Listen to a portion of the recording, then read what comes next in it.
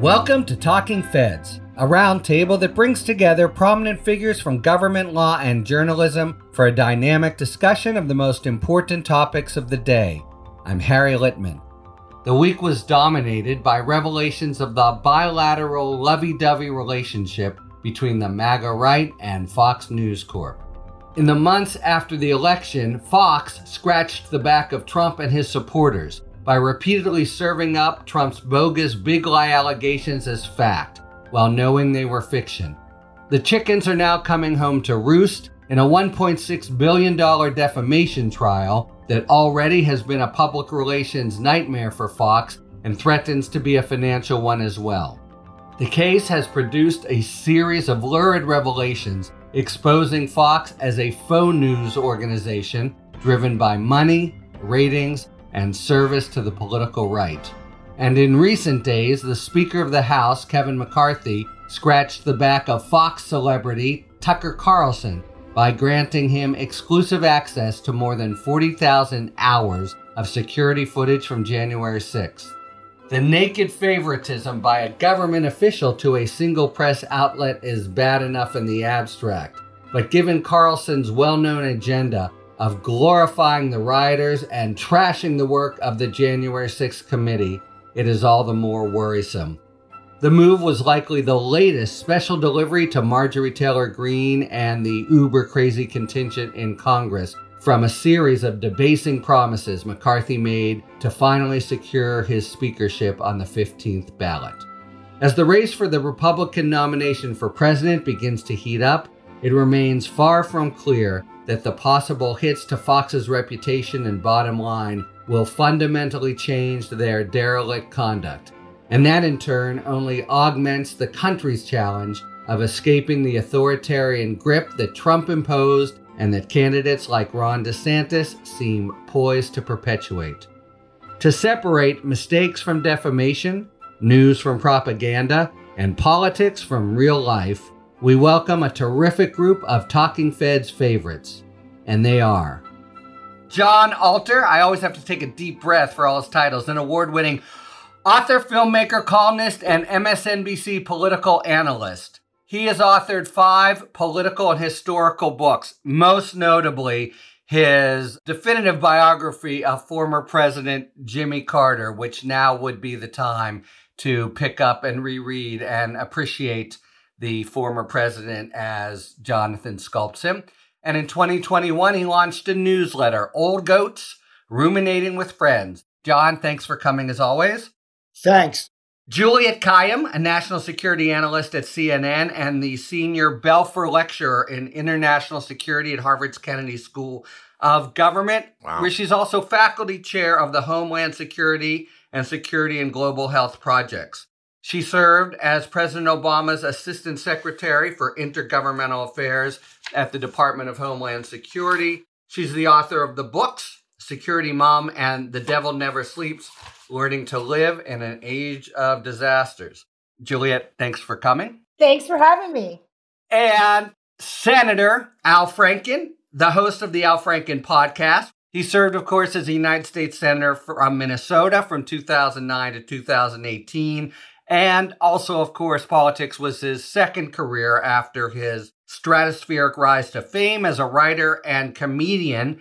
And last year, Senator Franken made his return to comedy with the only former U.S. Senator currently on tour, which I've seen and is excellent. Is it still going strong, Senator? I did a show a couple weeks ago, and I'm not sure. I've been doing it for about a year and a half, done like 40 cities, and I'm taking a break right now.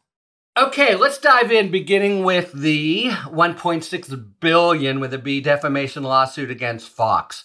So filings by Dominion, the plaintiff that have come out over the last week and a half, seem to expose Fox as a corrupt faux news organization that repeatedly advanced Trump's big lie while knowing it was false and did it for ratings, that is money, and also was in other ways in bed with the Trump campaign in ways totally incompatible with its ostensible First Amendment function. So defamation claims are notoriously difficult under the governing standard, New York Times v. Sullivan, because you have to prove the media knew or was recklessly indifferent about the falsity of the statements. But you very rarely see documentation of knowing lies like this. It looks like it's going to trial. Does Fox have a prayer? No, I don't think so. It's pretty clear that they knew they were lying and they kept doing it. That seems to hit the standard, doesn't it? I'm not a lawyer, but yeah. You could be a juror. Yeah, I could be a juror. Probably not. I bet you Fox would throw me out. You'd be on, Al. Yeah. I wrote a book called Lies and Lying Liars Who Tell Them, A Fair and Balanced Look at the Right, in 2003, in which I pointed out that Fox lies all the time and knew it. And nothing about this surprised me in terms of them putting it out in texts to each other. We should stick with you for a second because that's right. You chronicled this. So do you think this is just par for the course, or is this a cut above even for the fair and balanced lying liars at Fox? It's a cut above because it was Trump putting out a big lie, which is the biggest lie you can kind of tell, I guess, other than maybe going to war for the wrong reason, which we've had a couple of those too. But this was not just him lying, but clearly lying, and it being so obvious that he's lying, and having people lying on his behalf who are so clearly lying, and everyone at Fox looking at it and going like, they're lying, but let's not say that. Let's continue to push the lie because otherwise our stock price will go down. I don't know how much clear cut you can get. Murdoch has this remarkable deposition where he basically says, no, Fox News, I was okay. But I guess, Hannity, Bartolome, I guess there were 4 or 5. They all knew. What's the idea there of throwing your reporters under the bus? It's survival, but I actually don't agree with Al that it's a total slam dunk. And the defendant in any of these libel defamation cases always has the advantage because of the Sullivan versus New York Times decision requiring that the plaintiff prove what's called actual malice, that it was wrong and they knew it was wrong. So that's what will be argued. And even though I think Dominion is favored in this case, I covered enough of these cases when I was covering media for Newsweek for more than a decade. And they're really hard to win for the plaintiffs because establishing that people knew it was a lie, it looks like that's been established, but you have a situation here where Tucker Carlson, for instance, sometimes he indicated that he thought it might be a little fishy in some of his questions to guests that were not in the New York Times. He wasn't entirely sure that his lying guests were onto something. He was unsure, which can be a pretty good defense. And then Maria Bartiromo and some of the dumber ones over there, they actually seemed like they believed the lie, which is an absolute defense. If they didn't know it was a lie, they get off. And what Murdoch did that was obviously on the advice of counsel and very skillful was he said, nothing to see here at the corporate end. You can't win a judgment against Fox as a whole because I'm throwing my people under the bus and they can fend for themselves. And I think some of them might be able to. So I'd give it, I don't know what it is, Fox a 10% chance of winning, 25%. But what really worries me is that if Fox does win, then they'll use all of their propagandistic power to say, see, we did nothing wrong. There really was doubt about whether this was true, and we're fine. And, nothing succeeds like success. So that worries me. I'm worried they'll do that if they lose. I mean, even now, as this is pending, they're telling Howard Kurtz he can't cover the suit. That's not what news organizations do.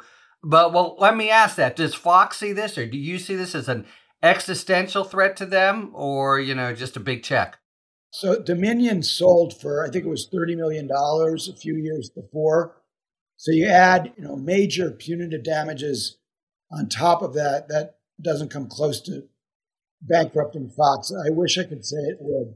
Can I just say something about the company? Because I know this on the other end, which is Dominion, which, is about a decade old. It was at the forefront of trying to make voting more creative in a way. In other words, give more alternatives and safer and more secure.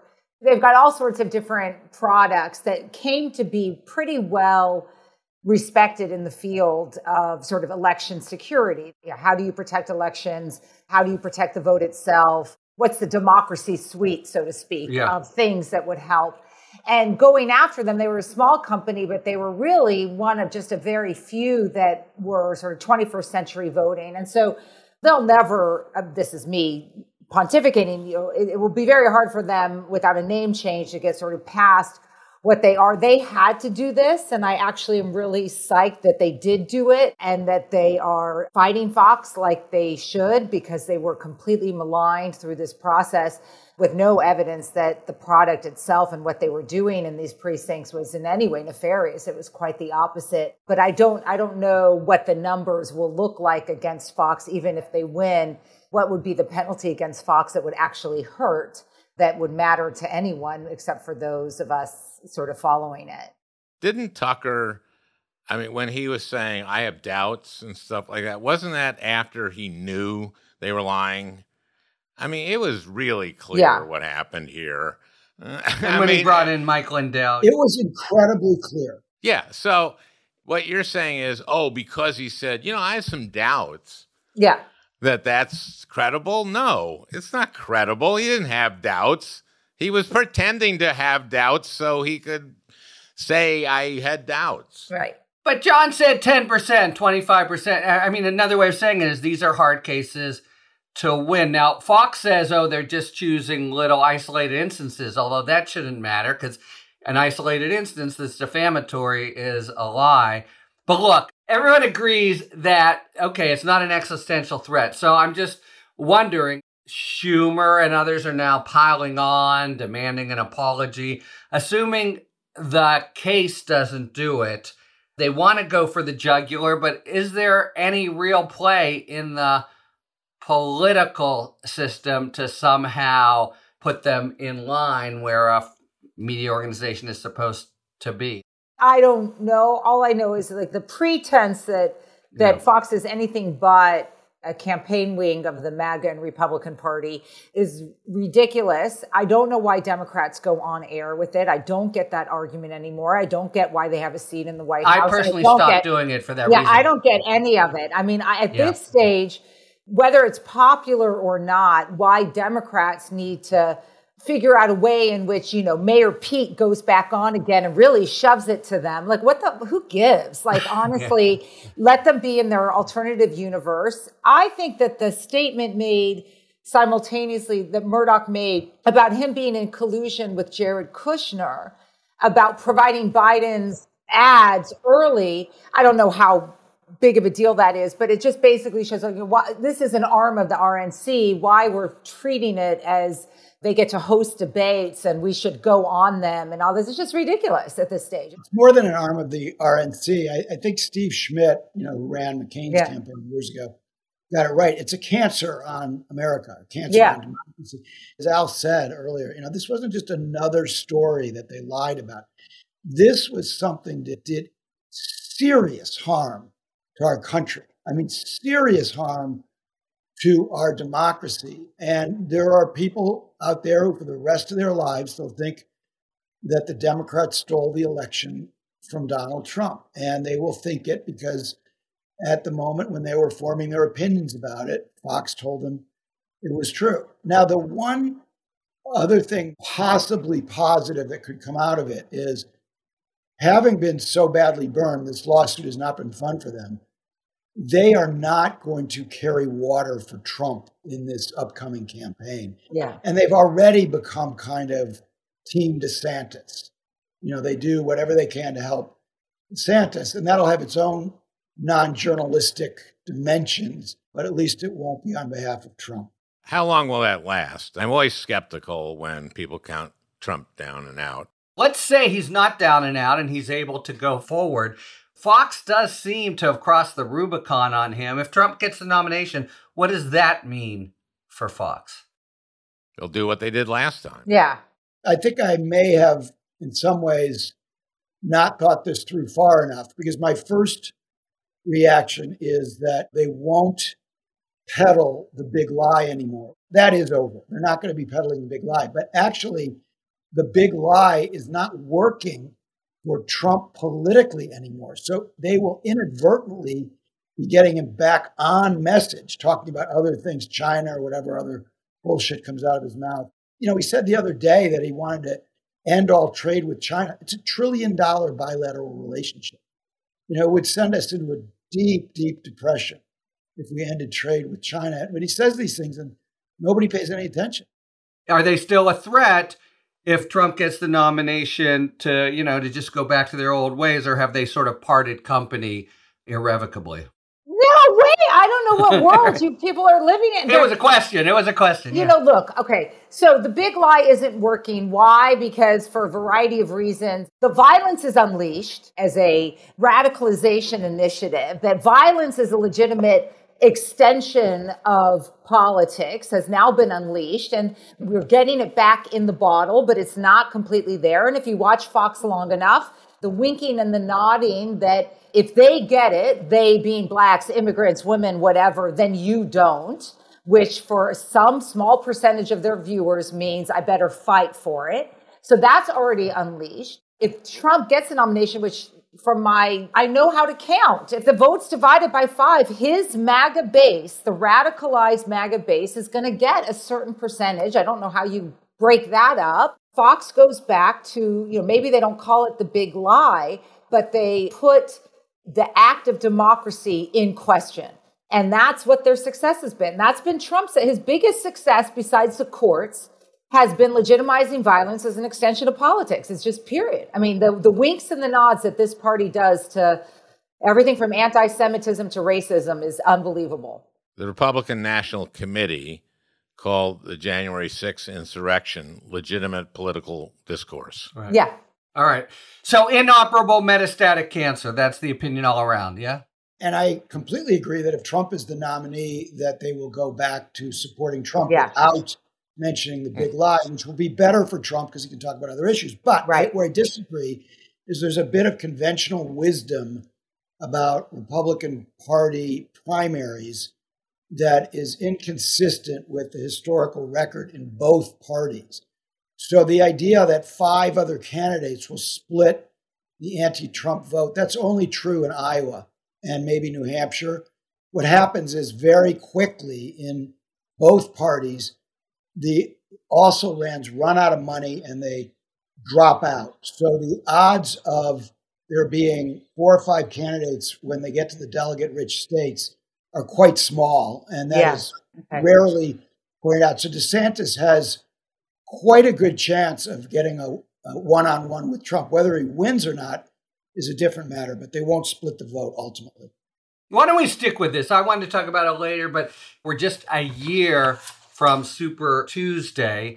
Trump managed, as I think as every Republican president who won since at least Reagan, to unite the elites of the party, whoever they may be, with the rank and file or Reagan Democrats and the like. It does seem like there's a distinct split though now, right? That the elites are wanting DeSantis, but the big 32%, not enough to win, but enough to control the dynamic of the Republicans, are sticking with Trump. So what is DeSantis' strategy for trying to siphon off those voters? His strategy is to present himself as a forceful, dynamic, grown-up candidate. I mean, right now, he's Scott Walker a little bit.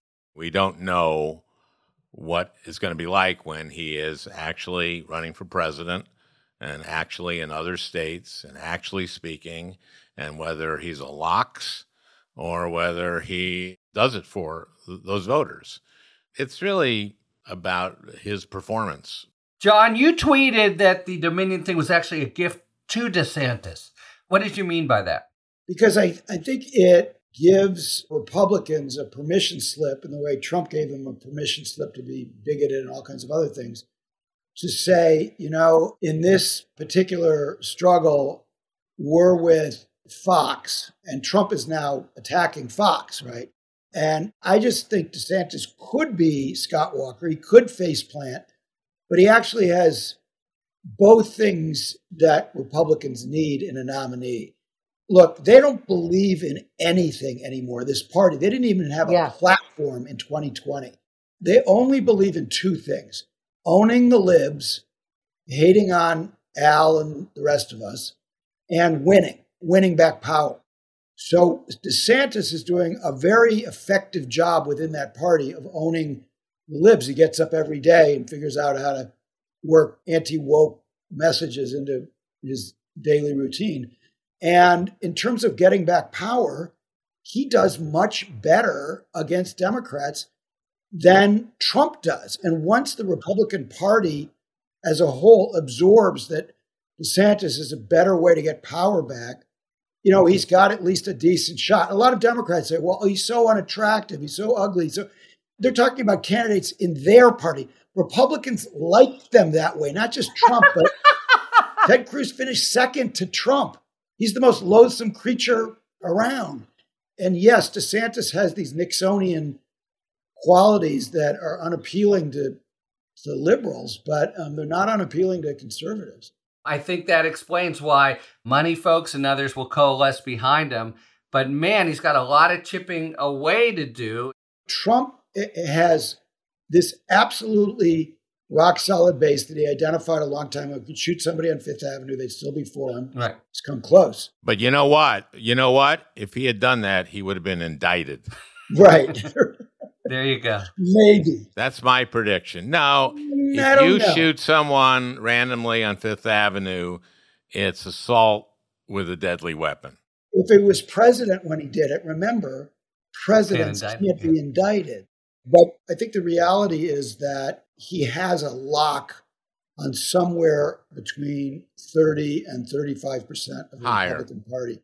So his disapproval ratings, if you're looking to a general election, are 57 to 60%. Those are astronomically high. So his chances of convincing millions and millions of people who right now disapprove of him that, he's not so bad, are not good.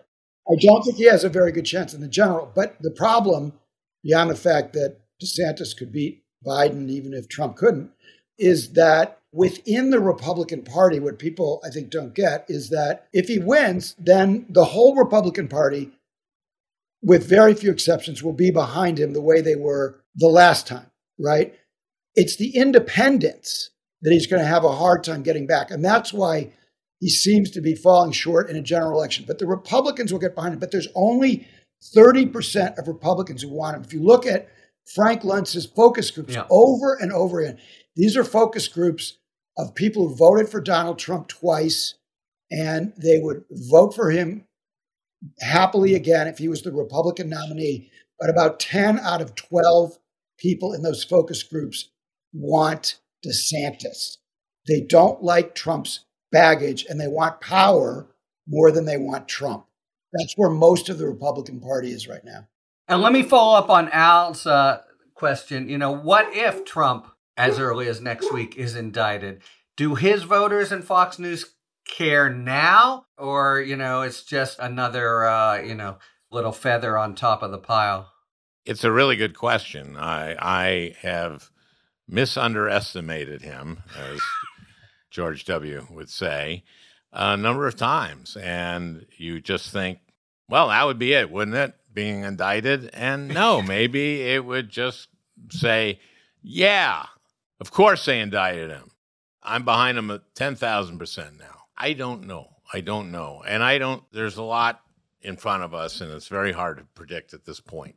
I think one of the things, though, that's got to be scary if you're Trump and you're thinking I can advance through sheer force of personality. It's not just DeSantis. It is hard for him to deliver the kind of outrage and organization that he did when he was president, let alone even in the couple months after January 6th. Trump's strength is that, these people are horrible and vicious and make a lot of noise and stuff. It's hard for him to fill a room now. You look at the January 6th anniversary rallies he tried to have, maybe there's a dozen people there. At CPAC, maybe he sees his people, but it's very hard for him to translate that radical enthusiasm that he had each day that we pass by. And so from the perspective of the indictment, does that generate a round of outrage and unrest? Sure. But it's not, you're not seeing it in the streets. It's not going to get a significant group to say this is a political witch hunt. So he's got to be nervous about that in some ways. And this campaign overall just strikes me as oddly kind of low energy. You almost wonder, does he have some other reason for doing it than a bona fide campaign?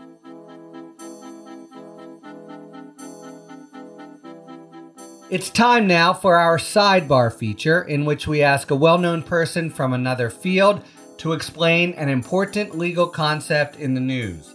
And the topic today is Federal Rule of Civil Procedure 11.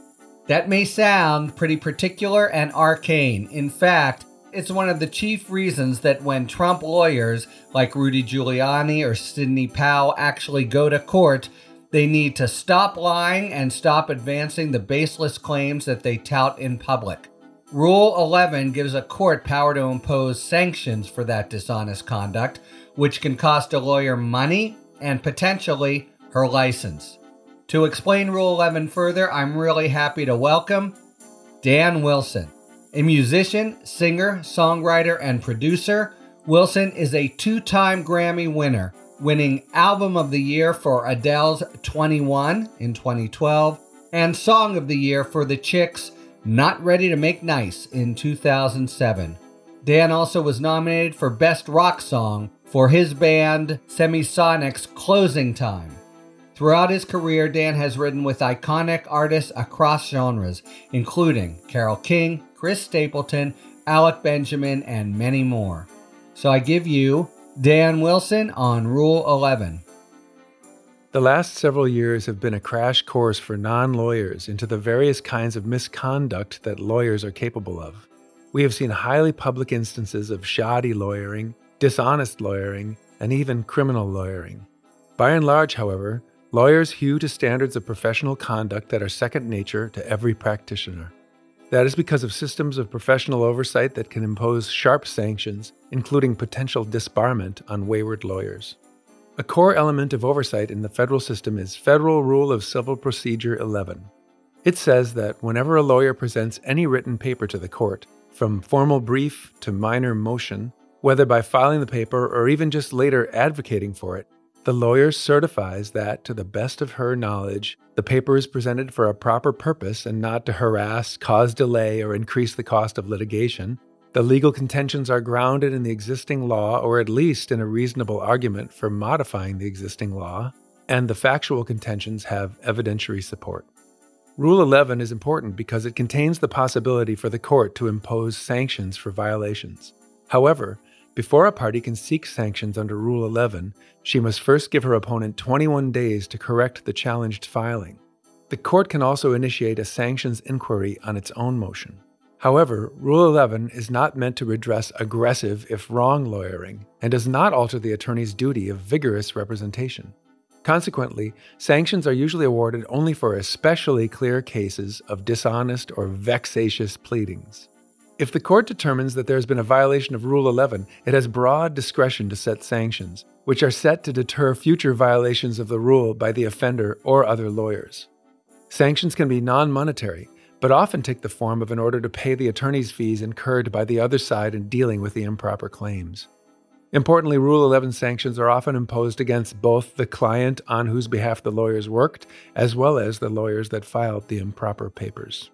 In November, the judge presiding over Mr. Trump's lawsuit against the Hillary Clinton campaign and numerous other defendants imposed sanctions against Mr. Trump and his lawyers under Rule 11 for including false information in their complaint and for filing it for an improper purpose. The judge ordered the plaintiffs to pay a total of $66,000 in sanctions. In January, the same judge ordered Mr. Trump and his lawyers to pay nearly $1 million to 18 other defendants in the same case. This time the court did not rely on Rule 11, but on its own power to punish litigants. The court relied on this power because it felt that Rule 11 sanctions were not up to the task, as they were limited to improper filings, and the court felt that the entire lawsuit was frivolous and brought in bad faith. In addition, the court concluded that the lawsuit was part of a strategic abuse of judicial process. As this order shows, Rule 11 works in concert with other laws, including a court's inherent power, to sanction attorneys for improper conduct. For Talking Feds, I'm Dan Wilson. Thanks very much to Dan Wilson for explaining Rule 11. In September, Dan released his first collection of new solo material since 2017. It's titled Dancing on the Moon, and you can find it wherever you listen to music.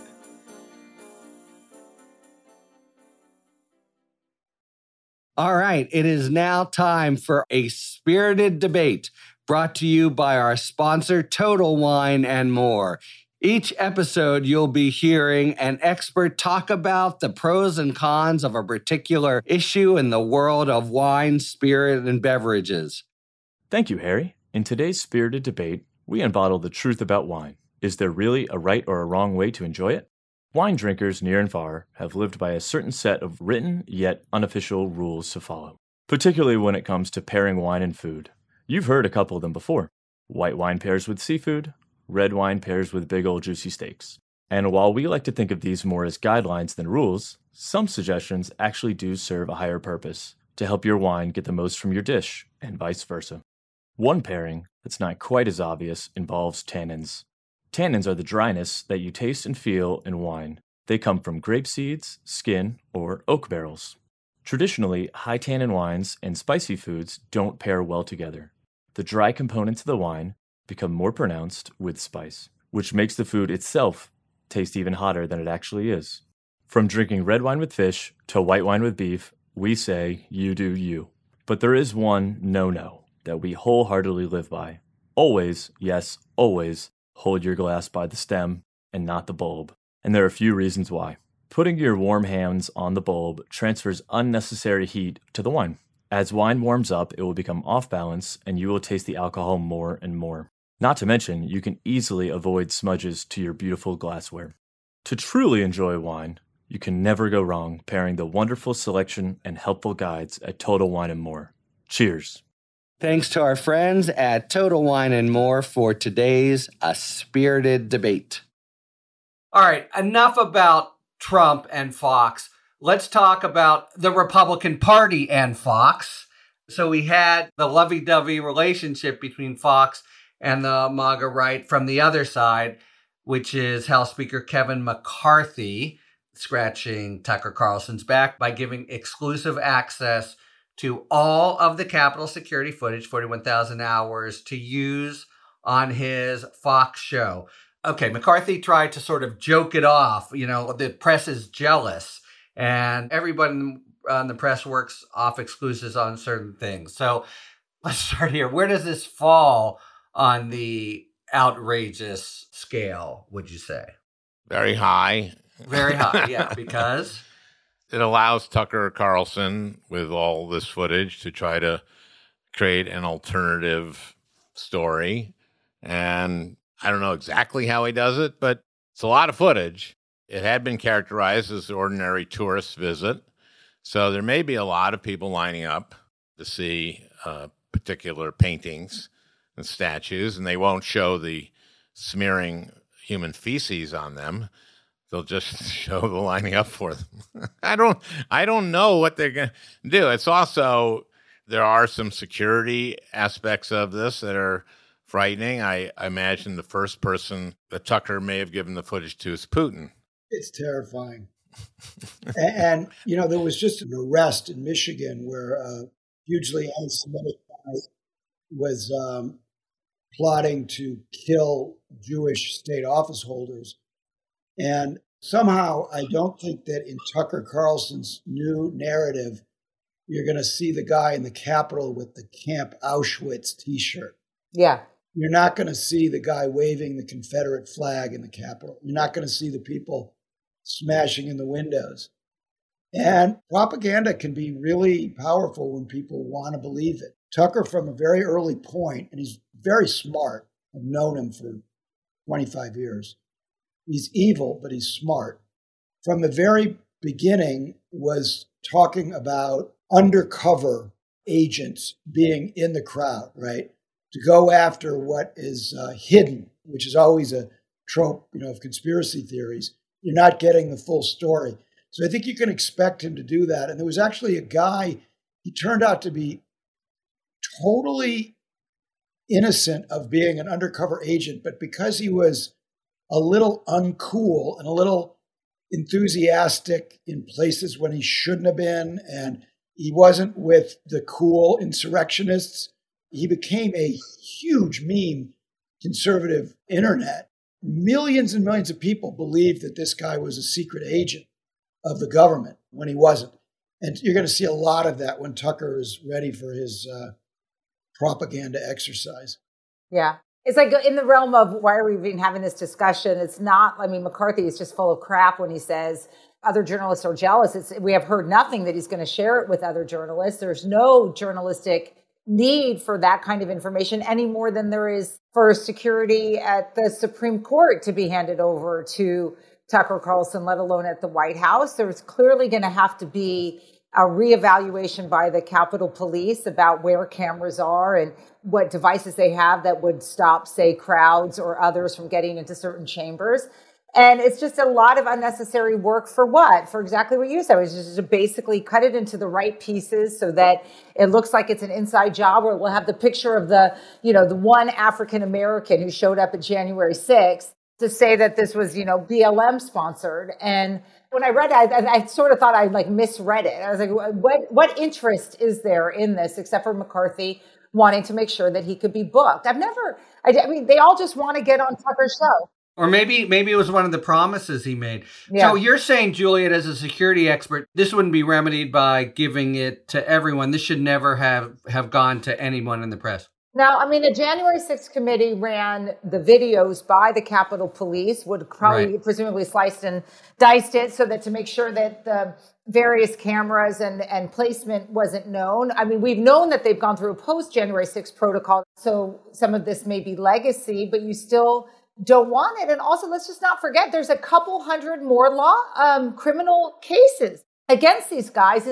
They're fantastic in the sense that these are very strong cases. And, you just don't let evidence out like that so willy-nilly. It's not a leak. It's literally you're handing your security protocols to Tucker Carlson. And we should be pretty nervous about it, any more than if we heard that a Secret Service agent was handing the security planning for the Oval Office over to Tucker Carlson. You just would be like, what? I don't even get that. It makes no sense to me. And that should be our reaction.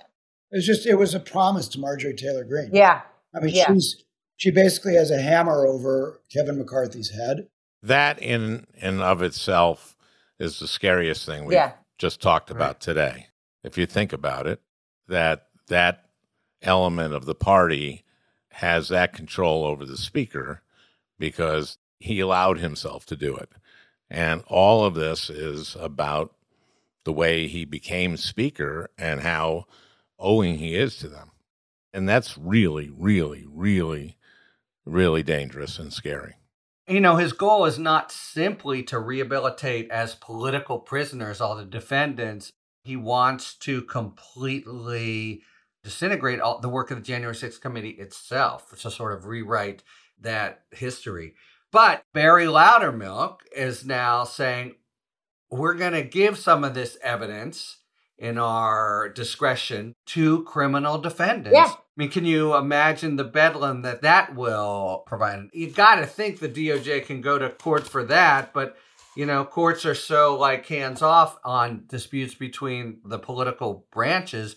But if they can do that, that's literally trying to undermine prosecutions of the rioters. Against the people that tried to kill them. It's the most insane thing. Julian, I thought you made a great analogy. Imagine if every so often some guy tries to scale the fence of the White House, right? And the police pull him down and he's prosecuted. Imagine if after he scales the fence of the White House and he's prosecuted, somebody decides that he should have access to all of the security footage at the White House.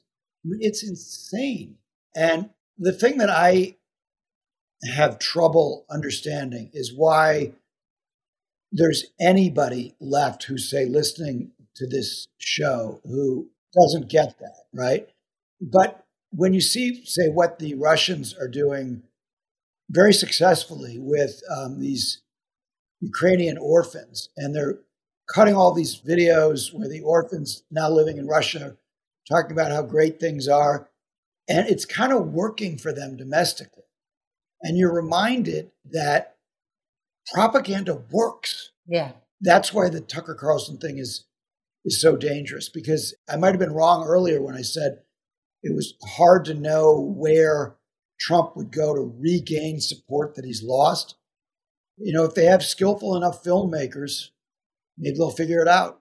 That was a bit of a 180, Jonathan, but you said that he was gone. It was a bit of a 180. I still would not bet on him actually returning to the Oval Office because, you know, I think at a certain point, even Republicans will go to his rallies carrying old baggage. It has sunk in to a majority of Republican voters, if you look at the polls, that he has more baggage than they would like. That's a little clever for them, I think. But look, what about Fox? I mean, okay, all about money, all about ratings, but are they prepared to go forward and just be all in for the insurrection, or all, you know, continuing to be all in for the big lie? Is there no sort of business acumen that says, you know, let's at least change the subject? Depends if they win or lose. If they lose the case, they can't go back to all of that. Yeah. Viet Din, their lawyer, or whoever replaces him, will tell them, look, you just lost $1 billion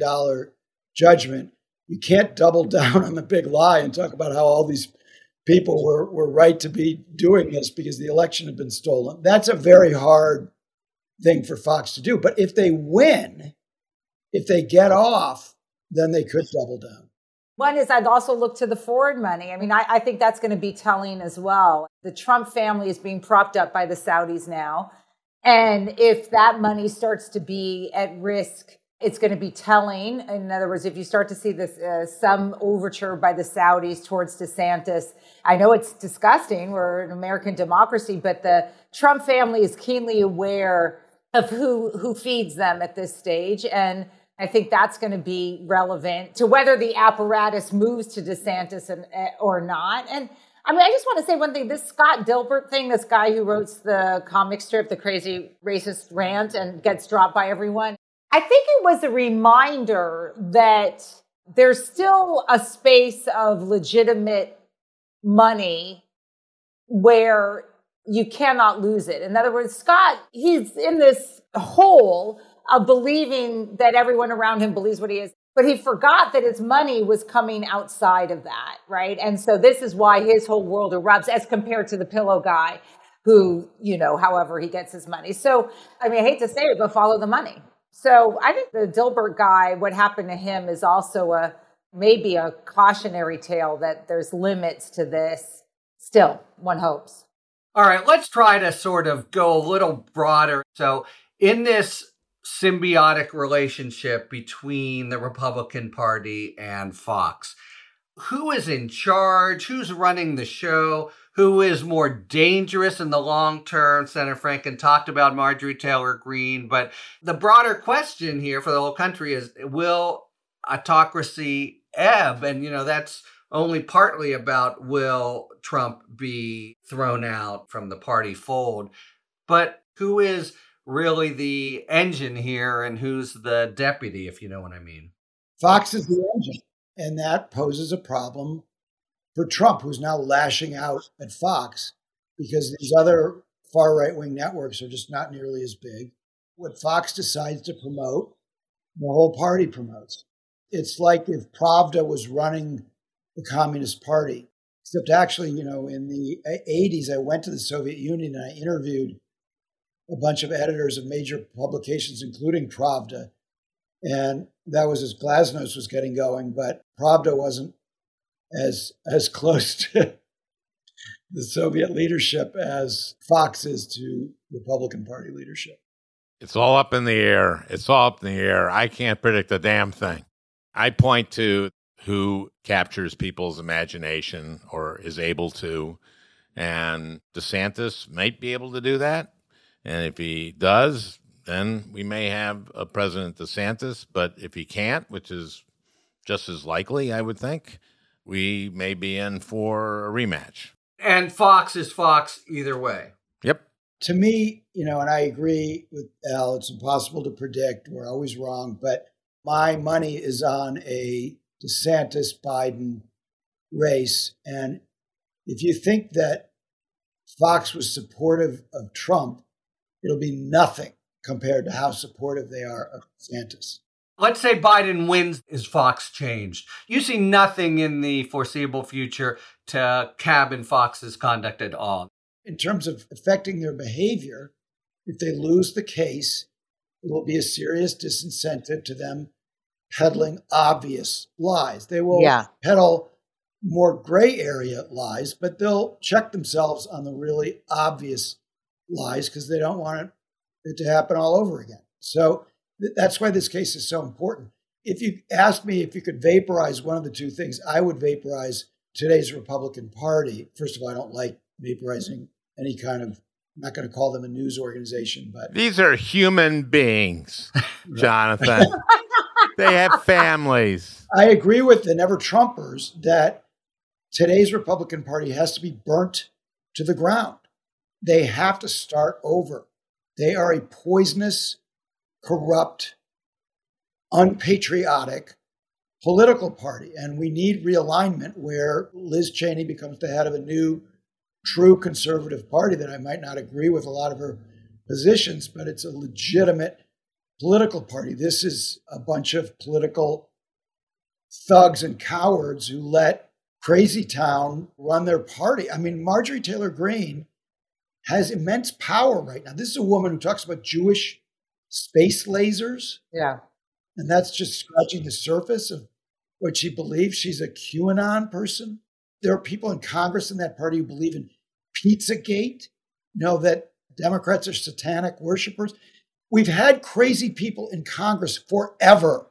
I could give you many examples from American history of people who were insane who were in Congress, but they weren't running their parties. They weren't influential in the White House. That's what's changed in the last period. And so the party does have to be burnt to the ground. We need political realignment. And then maybe we can get our country back with a strong two-party system again. Well, from your lips. All right, and there's an end. We've had a couple choices here for our Talking Five, but I think John's comments zero in on the following. 5 words or fewer. What is your response to Marjorie Taylor Greene's divorce petition? I feel bad for both of them. Okay. The country and Marjorie Taylor Greene. Yeah. No, I meant her. Okay. Both sides of the country. Juliet? I'd decouple from her. John? I don't give a shit. Perfect 5. Okay. Can I take his? Yeah. Well, I mean, John spoke for all us up at the end. Okay. Don't let the door slam. We are out of time. Thank you so much to Juliet, Al, and John. And thank you very much, listeners, for tuning in to Talking Feds. If you like what you've heard, please tell a friend to subscribe to us on Apple Podcasts or wherever they get their podcasts. And please take a moment to rate and review this podcast. You can also now subscribe to us on YouTube, where we are posting daily video content breaking down legal developments in the news.